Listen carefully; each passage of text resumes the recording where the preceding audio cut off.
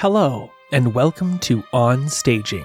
I'm Kyle Gould, and tonight I had the opportunity to attend Front Row Center Player's production of Carrie the Musical with my eldest, Robin. Carrie has a large ensemble cast of high school characters, and while the original book, movie, and stage production are all set in the 70s, this show could really be set in any time period. It's a tale about loneliness, not quite fitting in, and bullying in a dark coming-of-age tale. Carrie, tonight, was played by Alexa Jobs, who did an exceptional job portraying the world-weary loneliness and exasperation of a teen being bullied for being different, with no one to turn to.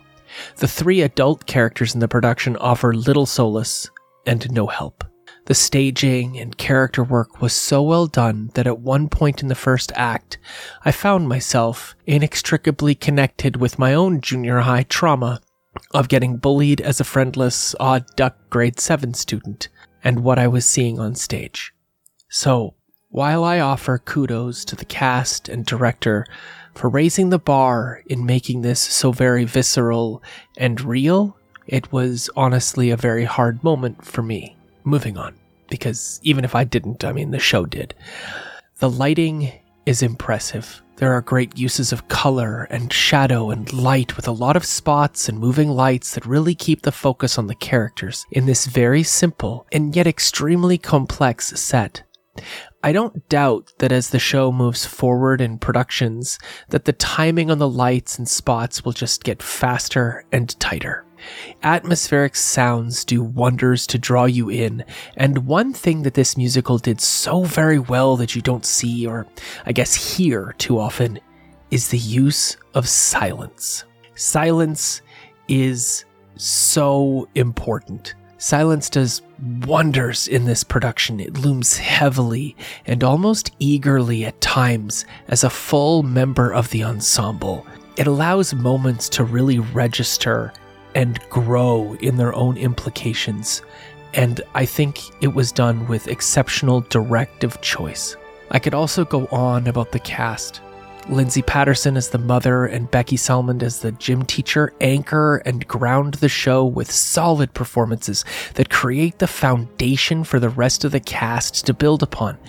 But it is Alexa as Carrie and Kiana King as Sue that reach for new heights. Everyone loved to hate Willow Martins as Chris and found moments of levity with Connor May's George, who was so clearly smitten with Tommy, played by Nolan Brown, who did an exceptional job himself in those very difficult moments of trying to accept his love for Sue and the requests Sue was making of him. It's not Carrie without blood and telekinesis. And the production doesn't shy away from both of those, using practical effects and fight choreography to exceptional effect.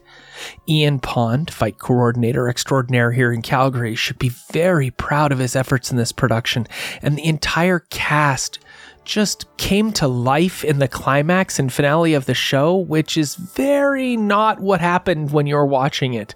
And I'm telling you this, that the standing ovation from most of the audience was earned by this earnest and energetic young cast. Carrie the Musical runs at Bennington Theatre Arts Centre until September 30th. Tickets can be acquired at the link in the show notes, and I cannot urge you enough to check this show out. The director, Christine Aestop, has delivered on every promise that a show like Carrie pledges to make. And if you don't believe me, go back and check out my interview and discussion podcast about Carrie with Christine. Lastly, I just want to say congratulations to everyone involved. It's worthwhile theater, it is strong and valuable entertainment, and gives you lots to think about and discuss when it's over. Thanks for listening.